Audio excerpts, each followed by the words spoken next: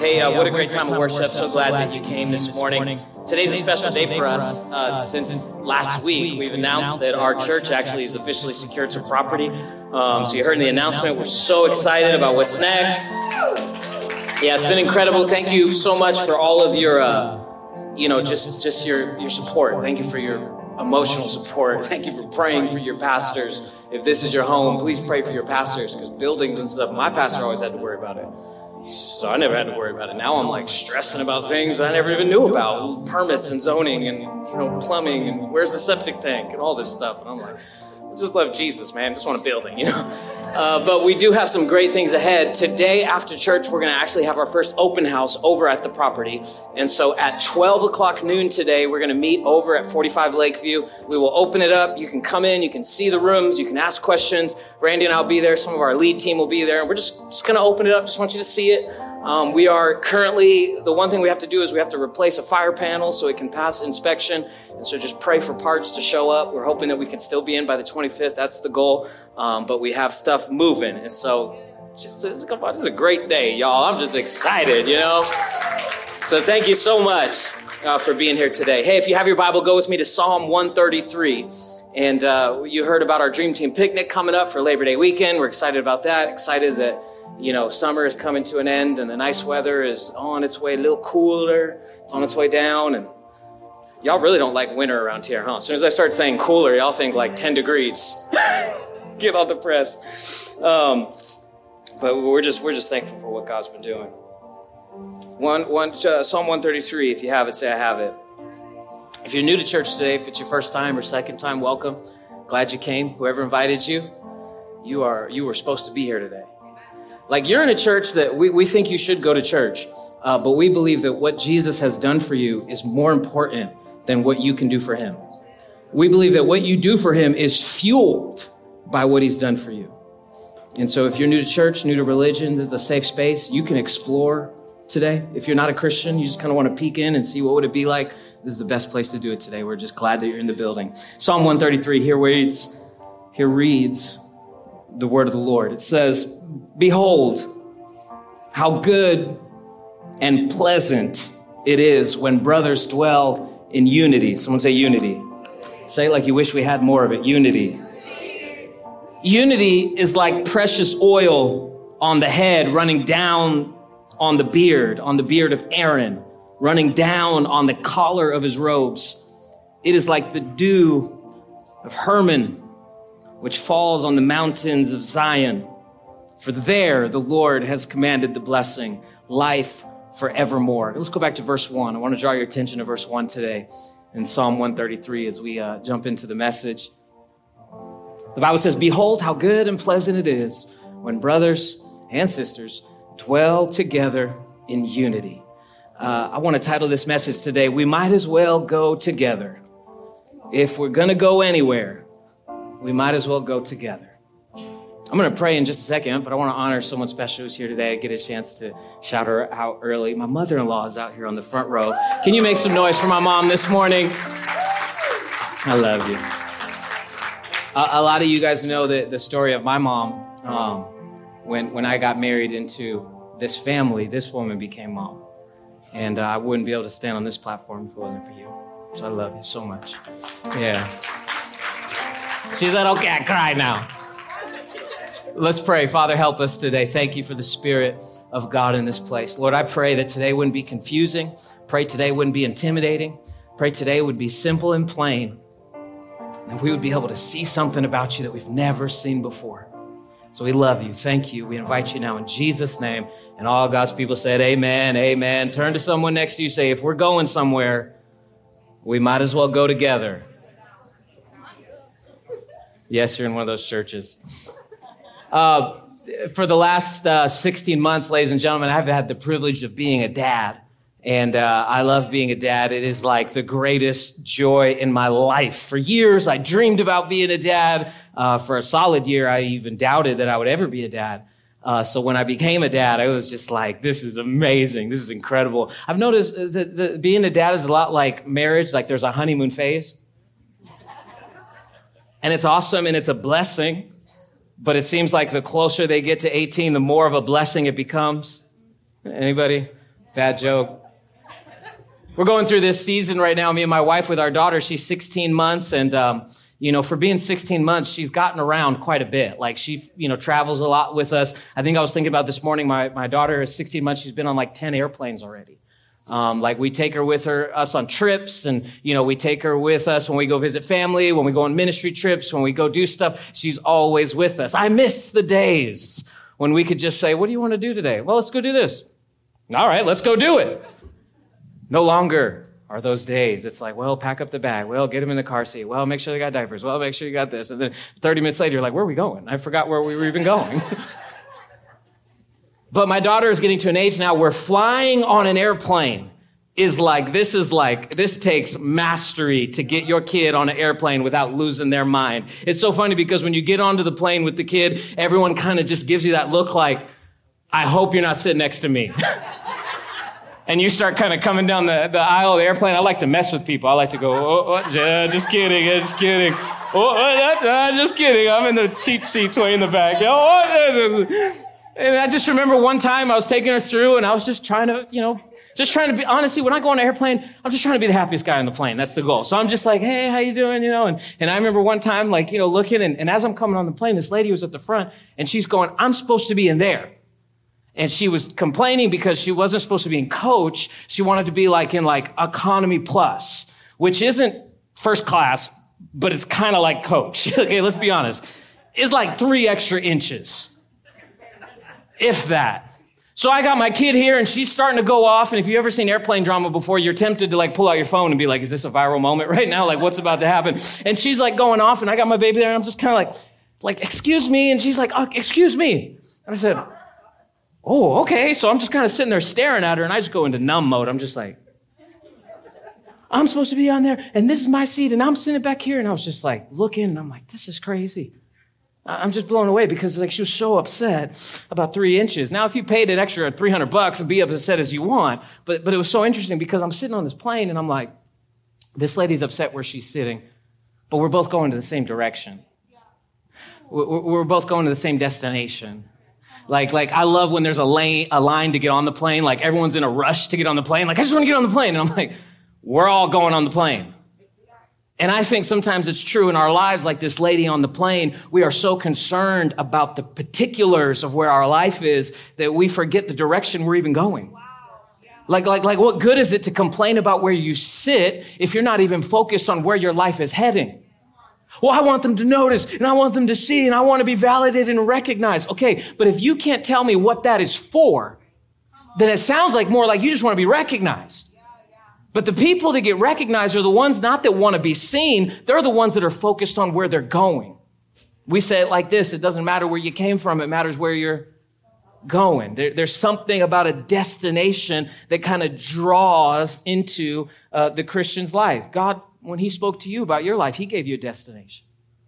First time you heard the gospel or you came to a church, you heard a message on marriage or business or finances or kids or gossip or whatever the title of the message was, there was a moment where something came across to you and God says, hey, I have this for you. I've got a destination I want to take you to. I've got a place of fulfillment and meaning and value. I mean, am I the only one? I feel like sometimes I do things in my life and I just do them to do them. And it's not until weeks go by of you doing it that you're like, why am I doing this? Because if what you're doing now doesn't contribute to where you're going, it will keep you from where you're going. So we get upset with God and we complain because we haven't got there yet. And we say, well, I want to get there. And I'm upset with you because you haven't healed them yet, or you haven't provided yet, or you haven't changed this situation yet. And I just think personally, my opinion is believing in God is not about getting stuff. It's about going somewhere. Believing in Jesus is not about possession as much as it's about movement. What you get is Jesus. You get a connection and a relationship with Jesus. Does he bless us? Absolutely. Does he provide for us? Listen, I'm on a miracle and a prayer moving out here, still doing well. Of course he provides for us. But the goal is not to get stuff from him. The goal is to allow him to lead us to a destination.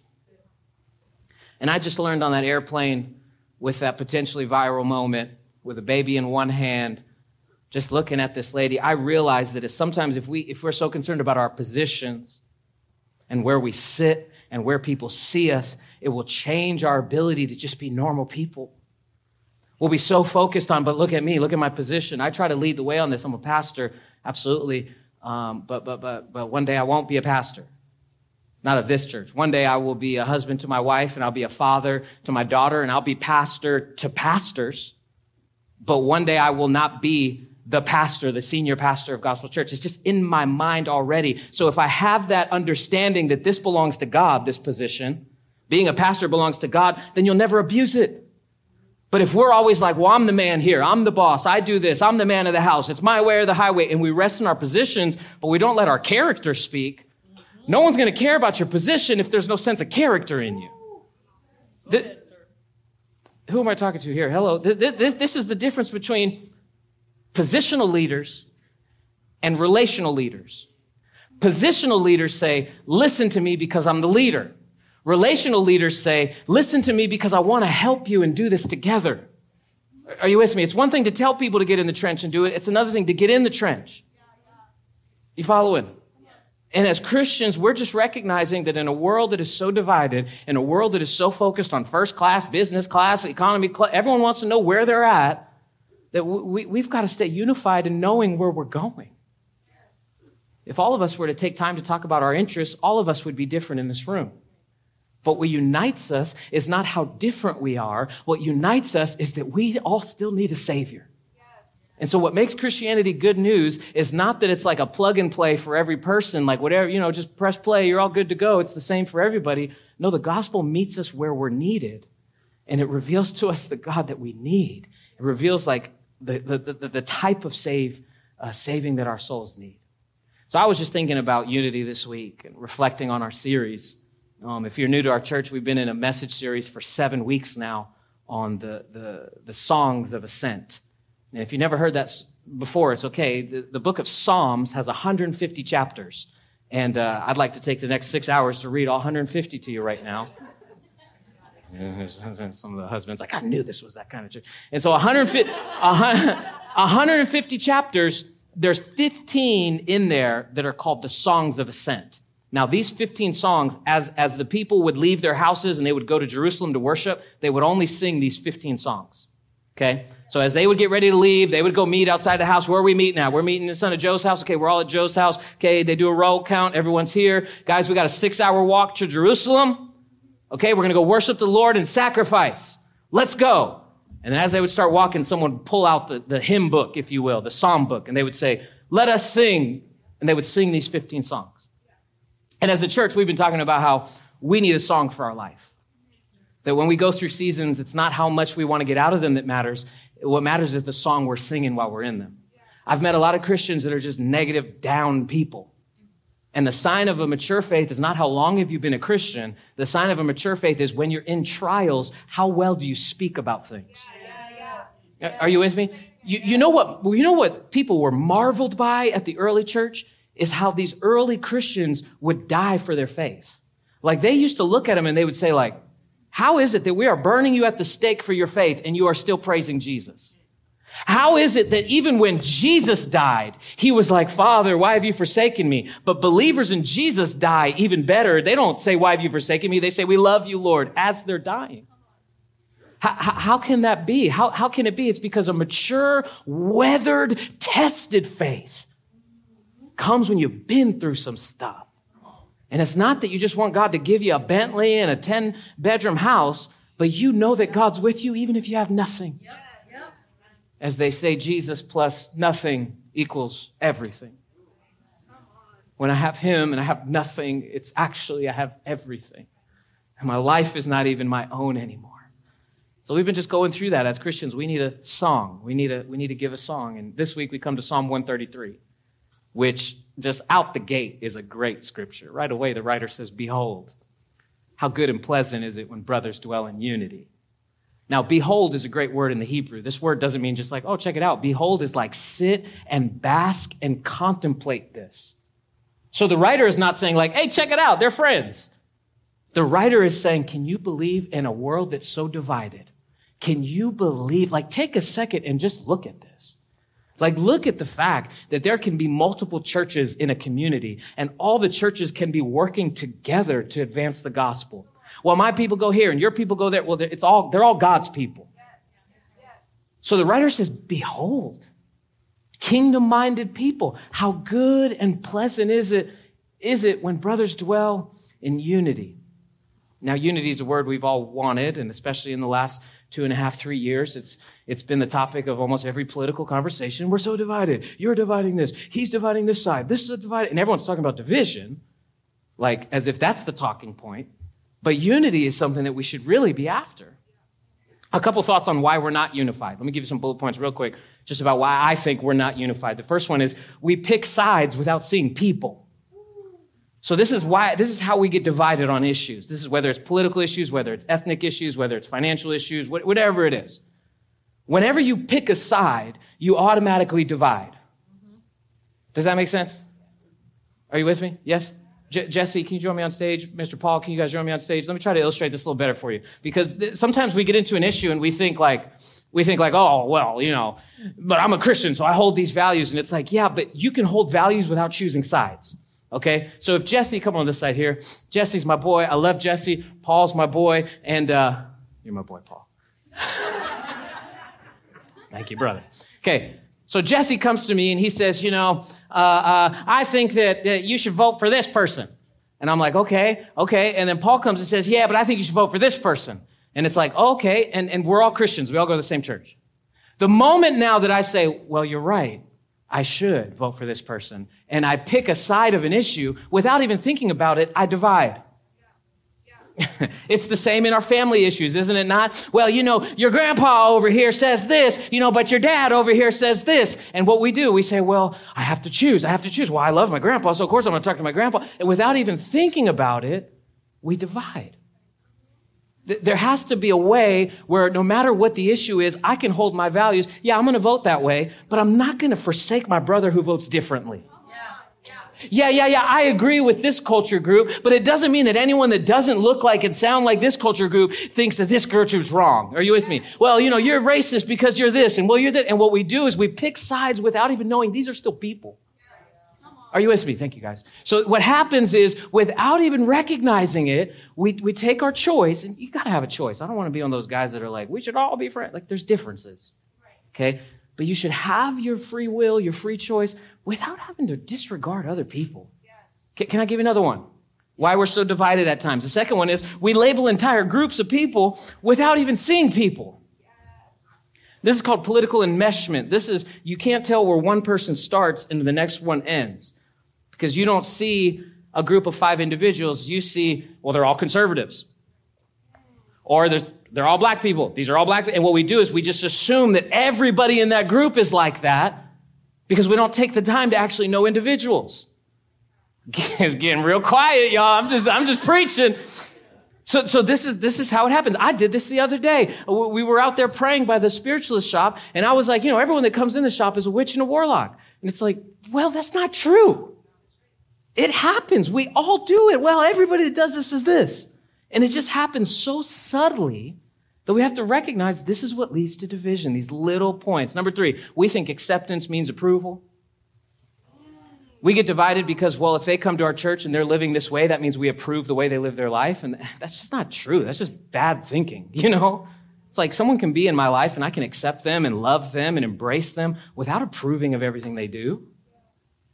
Y'all looking at some people in here, you won't even let me follow you on Facebook because you don't want me to see your posts. Are you with me? As if that means like I see your post and because we're friends, that means I agree with everything you post whatever you want. At the end of the day, we should be able to accept people without approving of everything they do. Are you following me? I'm not talking about compromising on sin. I'm not talking about disregarding the Bible. Like, listen, if you have a relationship with somebody and you know them and you know they're in sin, you call them out. Grab the Bible. I've gone to many people in our church before and been like, hey, you have a better relationship with this guy than me. Why don't you reach out to him? Because I don't want to come up in here and say, hey, I heard you're having sex before marriage. He's going to look at me like, what a jerk. But if one of his friends from his last church who was like a dad figure in his life, who's also at this church, comes up to him and says, hey, how's it been going? Well, there's a different level of trust. Are you following? Yes, this is a whole sermon in and of itself. And the fourth one, we think our mission as Christians is to prove people wrong, not love people well. These are the reasons why we're divided. And then I'm going to give you some things about unity next. But the reason why I think we get divided is we think the mission is, I got to be right. And like at the end of time, and I'm face to face with God, like it better be the God that I've been believing in. And if your religion is all about being right, is it really good?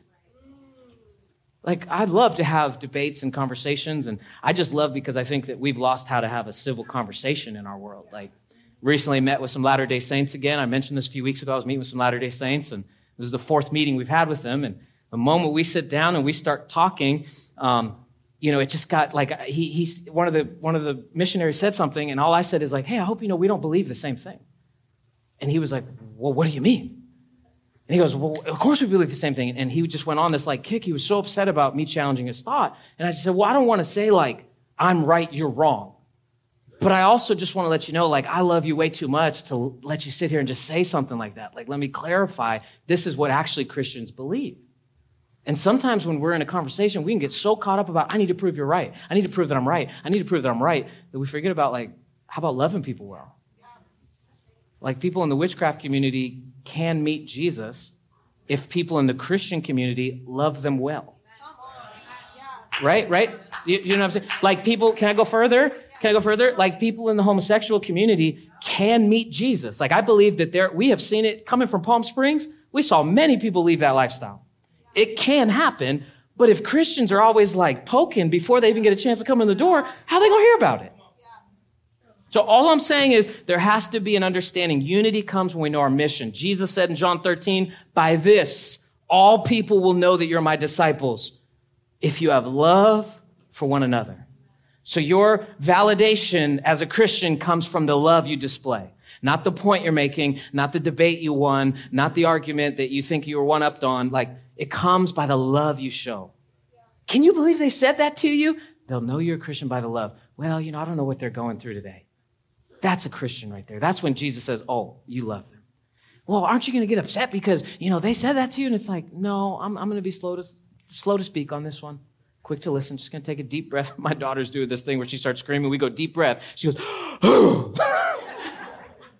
I can't tell you how many times in the last 2 weeks I've felt like I just needed to go, because the success of our church is not how quick can you get into a building? How quick can you get all your equipment? How quick can it be the best thing early? The success of a church is how healthy are the people that are actually there? Like, do we like each other? Do we want to be around each other? Those are the metrics for me, is how do we move forward as a community? In church, we need unity displayed through love. Amos chapter 3, Old Testament prophet, he says it like this: do two walk together unless they have agreed to meet? In other words, two people can't move forward together unless there's an agreement. Now listen, we might dress differently, we might spend our money differently, we might view politics differently, we might view life differently. But if we can have an agreement that we all need Jesus, this church will move forward. Are you following me? I meet with addicts on Tuesday nights, our recovery group, and I just tell them, hey, as your pastor, I will always fight for an addict to have a seat in our church. Why? Because we are presenting the gospel to people, the good news of Jesus. So just so we can all be in agreement, we're reaching people, then we'll move forward. We need unity if we're going to go forward. So really quick, 3 things about unity today that I think will just kind of drive this point home as we move a little bit closer towards moving into our own building. These points have been coming from my prayer closet. They've been coming just from things in my life that I'm working on, and I hope they'll bless you today. Number 1, unity is costly, but it's worth it.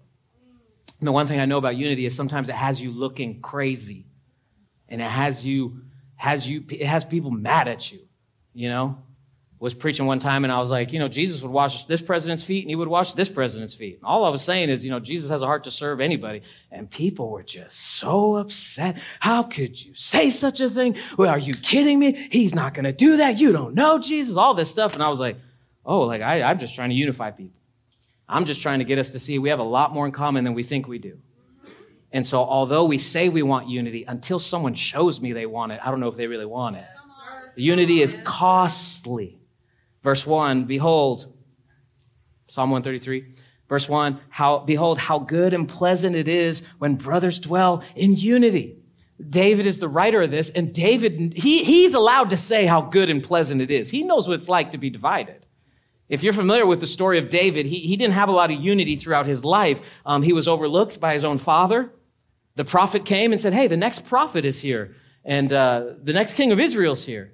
And his dad is like, oh, I got 6 sons right here. And David was like outside. And he forgot David even existed in that moment. Overlooked by his own father. He was falsely accused by his own king.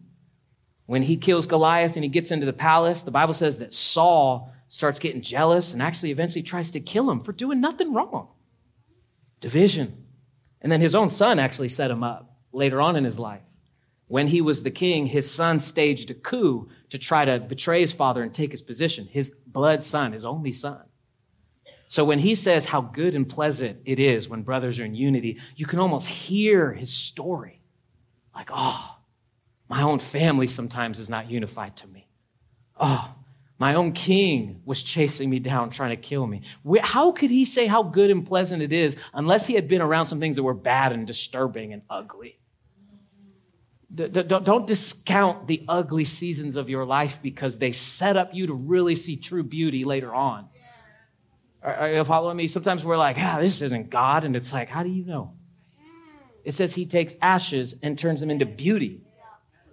So you present the ash. That's your job. You don't worry about how it's going to become beauty. You just bring the ashes. That's what you do every Sunday. When you come to the altar at the end of church, and we're going to open up the altars at the end of church, you're bringing the ashes. You're just saying, my life is not going well, or my marriage is over, or my addiction's getting to me, or I'm struggling. And you bring the ashes. It's his job to turn it into beauty.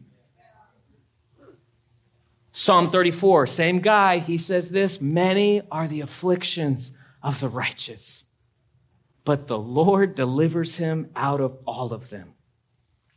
I need a good amen right there. Many are the afflictions of the people that are in right standing with God. Many are the afflictions of people that claim they believe in Jesus. Like, it's not going to get easier. It's going to get more difficult.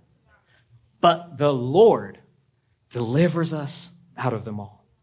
So the question is not, how big is your pain? The question is, what have you done with your pain?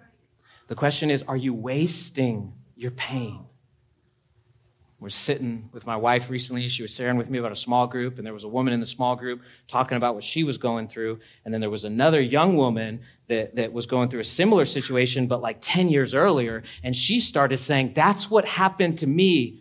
What you're saying right now. And she just opened up, and all of a sudden now her pain became medicine for this woman who was already experiencing the pain.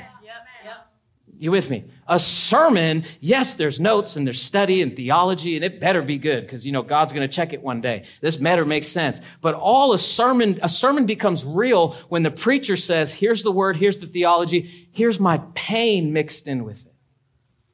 Now that my pain is mixed in, those listening can actually go, oh, wow, he's just like me.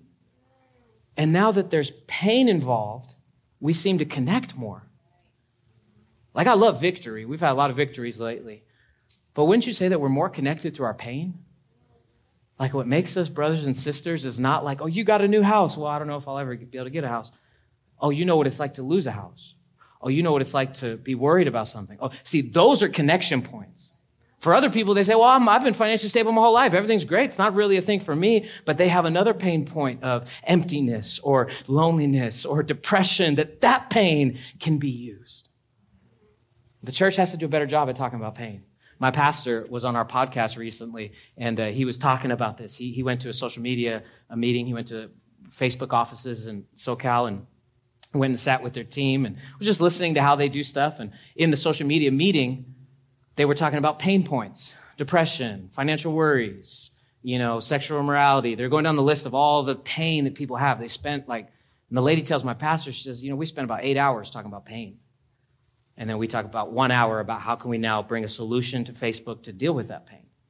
And my pastor goes, man, that's different because the church seems to always talk about solutions, but we don't really talk about pain that much. And now you wonder why, this next generation in droves finds a connection in their phones more than they do in the church.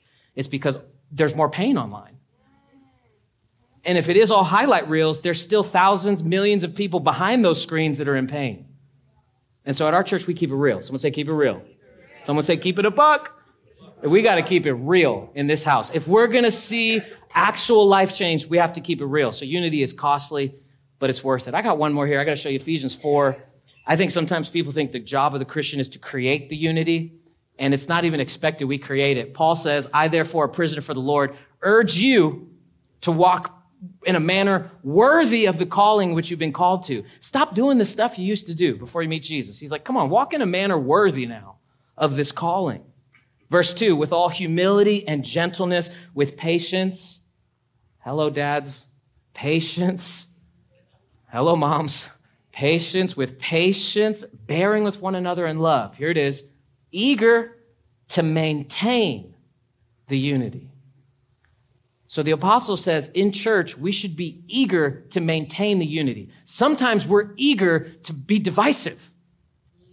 And we're eager to say, well, they just need to know what they really did. And we're eager to show those things instead of like, I'm eager to maintain the unity, so I'm going to hold my tongue on this one. You ever been there before? I'd rather just not say anything now. Because you're going to open up a can of worms or sardines or whatever y'all eat out here. We're going to open a can of something and put it on a fishing pole. Like, come on.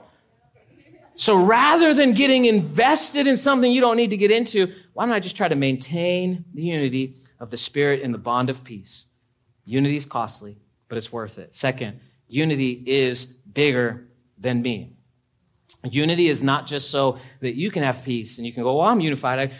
For the longest time, I was a person that if someone didn't like me, it would bother me. I would want to go out of the way to make sure they knew that that's not really what I'm like. And, I want to make clear and just, you leave a meeting and you call somebody. The way that the meeting ends, I just wanted to make sure. And, just overthinking things and just kind of and we can make it all about our own peace and about doing things just for us. But ultimately, we're unified as Christians because this is the kingdom of God we're representing. So when you say I'm a Christian, immediately that person thinks of all the Christians they know. And now unity becomes a way that the church gets recognized in the world. The world should look at the church and say, yeah, they actually get along. But we wonder why people don't want to come to church. They're like, even the Christians can't get along. Why would I want to go there? So unity is bigger than me. Look at verse 2. It says this, it is like precious oil on the head, running down on the beard of Aaron, running down on the collar of his robe. So unity is like the anointing oil when they would anoint priests. Aaron is Moses' brother. And if you go back and read Exodus, Moses, he told God, he's like, I don't know how to speak. I'm not a good speaker. I can't do this. And he's like, I'll send your brother then. Come on. So Aaron is the guy that becomes the high priest and basically says when we're unified, it's like oil being poured out on the priest and it hits his head and then the oil kind of flows down to his beard and then it just kind of keeps flowing and eventually down to his collar of his robes and then eventually all the way down his robe and his garment.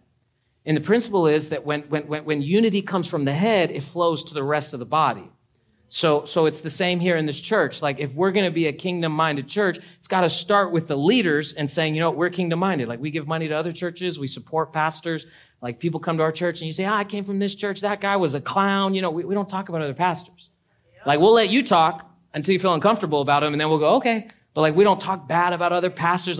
Because it has to be starting with us to flow down. This oil wasn't just plain olive oil. This was the anointing oil. Exodus chapter 30, it gives 4 ingredients to the anointing oil. The liquid myrrh, sweet-smelling cinnamon, aromatic cane, and a few 4 quarts of olive oil. So the myrrh was like a sap-like resin that kind of got extracted from these thorny trees. And that myrrh would get extracted from the trees and they would mix it together. And then they would take the cinnamon and cinnamon comes from real straight trees, you know what I'm talking about? And they take that and they mix it together with cane. This cane, a lot of people think cane is like the sugar, but the aromatic cane is more like a grass. It's more of like a grass that smells once it gets bruised. There's a scent that comes from the bruising. It's not until it's bruised does it release the scent.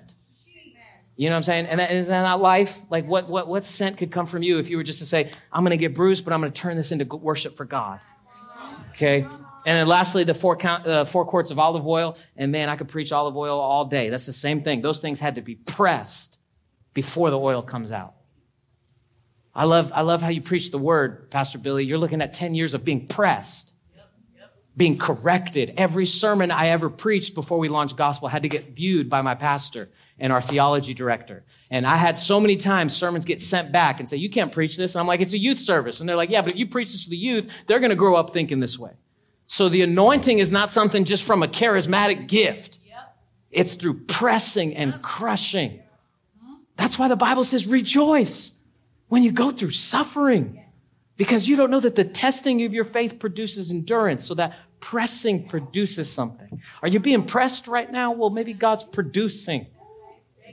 What you call pressing, God calls producing. What we complain about, God says is necessary for our maturity. What we used to say, well, I wish I could get away from that. God says, I'm trying to get you into that, because if I get you into that, you'll become someone you never thought you could become. I'm almost done, I swear. Unity is bigger than me. As I close, look at Matthew chapter 18, verse 19. When we get into our new building, we've been talking about our teams. We're going to start providing outlines too, like message outlines. So all the time I get people that are like, I'm just trying to jot down and just, it's on the screen and just everything's happening so quick. So our goal is eventually start handing you an outline. You can keep the notes for the week and stuff.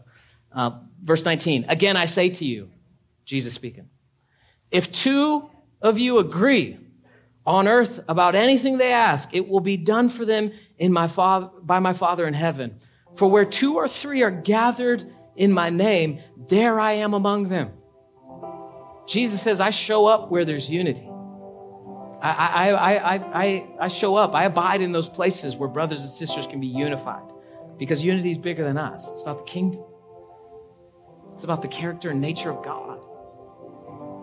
So unity is costly but worth it. It's bigger than me. And then lastly, number 3, unity is refreshing in a divided world.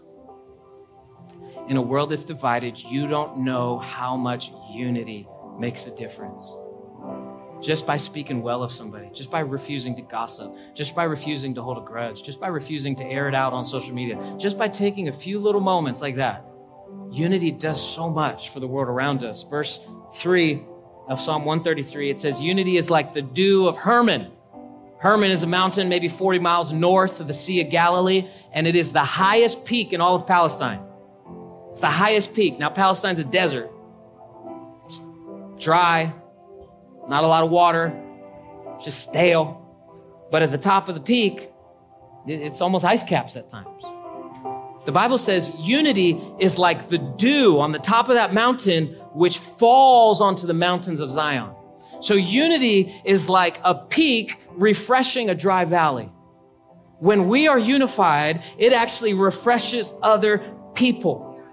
When we speak well of each other, when we use the right tone with each other, when we stay committed to grace, yes, truth, but when we stay committed to grace being the thing that pulls them in, truth being the thing that changes them, what we do is we try to give them truth from like a distance, and we're Hail Mary and truth down to them, and they're like, I don't get it. Well, it's too far away.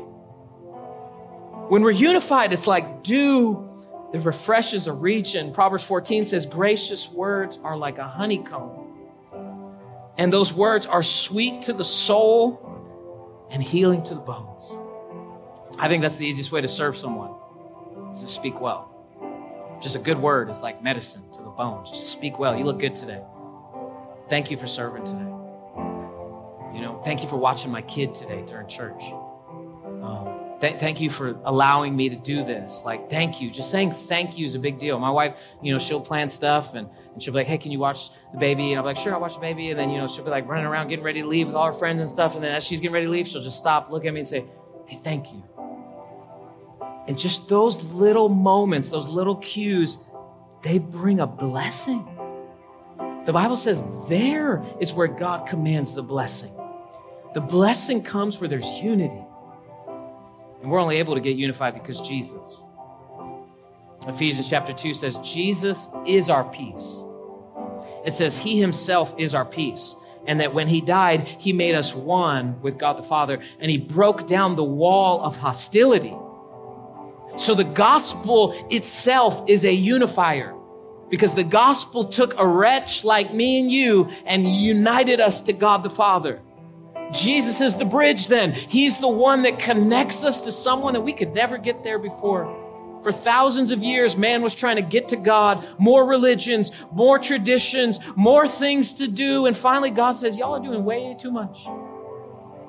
Because salvation can't be about what you do for God, because then it puts the pressure on you. And it would favor people that are better at certain things. Are you following me? If the gospel was only for the weak, that means the people that admitted they were weak would only be able to get it. But the gospel is for the prideful, the weak, the strong, the lonely, the rich, the poor. It's for everybody because it unites us to somebody and someplace we could never get before. The practices and all the public stuff about Christianity is great and we need it. But none of that matters unless we can see we've been united to God himself. So where do we start with unity? Final thoughts and then we'll pray. How do I now leave this service and walk out thinking about where to start with unity? Well, first of all, we have to believe it can happen. Like, let's be honest. We can leave a church service and be like, that was a good sermon. That was a good sermon, Billy. Wow, that was great. But then you go turn the news on and there's going to be division right away. So we have to believe it can happen. We have to believe it. We can't let the devil mess with our beliefs. We have to believe it can happen. Second, we have to speak like it can happen. Also, Hebrews chapter 11, it says it's impossible to please God without faith. That's what verse 6 says. So we have to believe it, first of all. Secondly, we have to speak like it can happen. 2 Corinthians 4 says, I believed, therefore I spoke. So we have to speak like unity can happen. And lastly, we have to continue it after it happens. Once we're unified, and once we start seeing different kinds of people together and we're all kind of doing something together, we have to continue in it. Keep it going. As we say at our church, keep the main thing the main thing. Would you pray with me? Father, thank you for this morning. Thank you that if we're going somewhere, God, we might as well go together today. We ask that we would leave this place with such a greater hunger to be united. That, Lord, just because we disagree with somebody, just because we don't view life the same way, let us not at least try to still stay united under the gospel. If two Christians are in a room and they disagree on everything else but Jesus, let Jesus be enough to unite us. Let Jesus be enough to keep this church unified. Let Jesus be enough to keep the mission of this church moving forward. We thank you. In the name of Jesus. If you're here today and you feel like you need to be united to God, you're here and maybe you walked in empty or just confused or maybe just a little up in the air about things, but you're here and you're like, you know what, I need to give my life to God. I need to get back into some things with Jesus. I'd love to pray for you this morning. If that's you, you can just lift your hand up in the air on the count of 3. What we'll do is we'll pray together. And then after church, there's a Bible you can get if you need it or more to do. But if you're here and you'd like to know Jesus today, you need to give your life to him. Would you lift your hand? 1, 2, 3. Say, I need to know Jesus today. Get my life with him. Church, can we pray this? Would you say, Dear God, thank you for your son, Jesus. I believe he died for me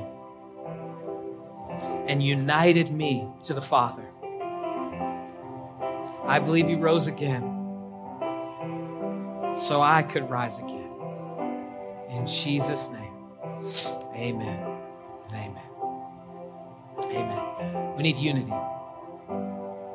We really do. If you pray that prayer, we'd love to talk to you after church, tell you a little bit about what's next. I do want to pray, though, before we receive the offering, get ready to dismiss. If this hits home, like you're in need, there's been some, let me phrase it like this.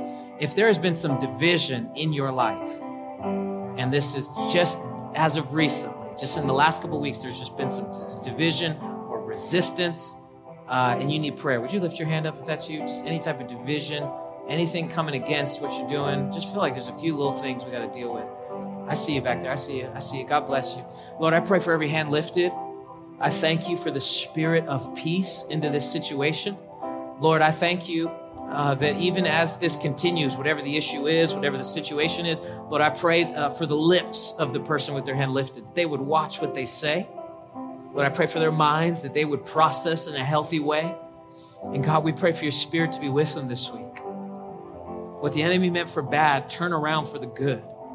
What was ammunition for the kingdom of darkness, may it be turned into something that can be used in your good, God. So we love you. I thank you for each person that responded in Jesus' name. Amen and amen. Come on, church, you receive that word today. Can we thank God for that?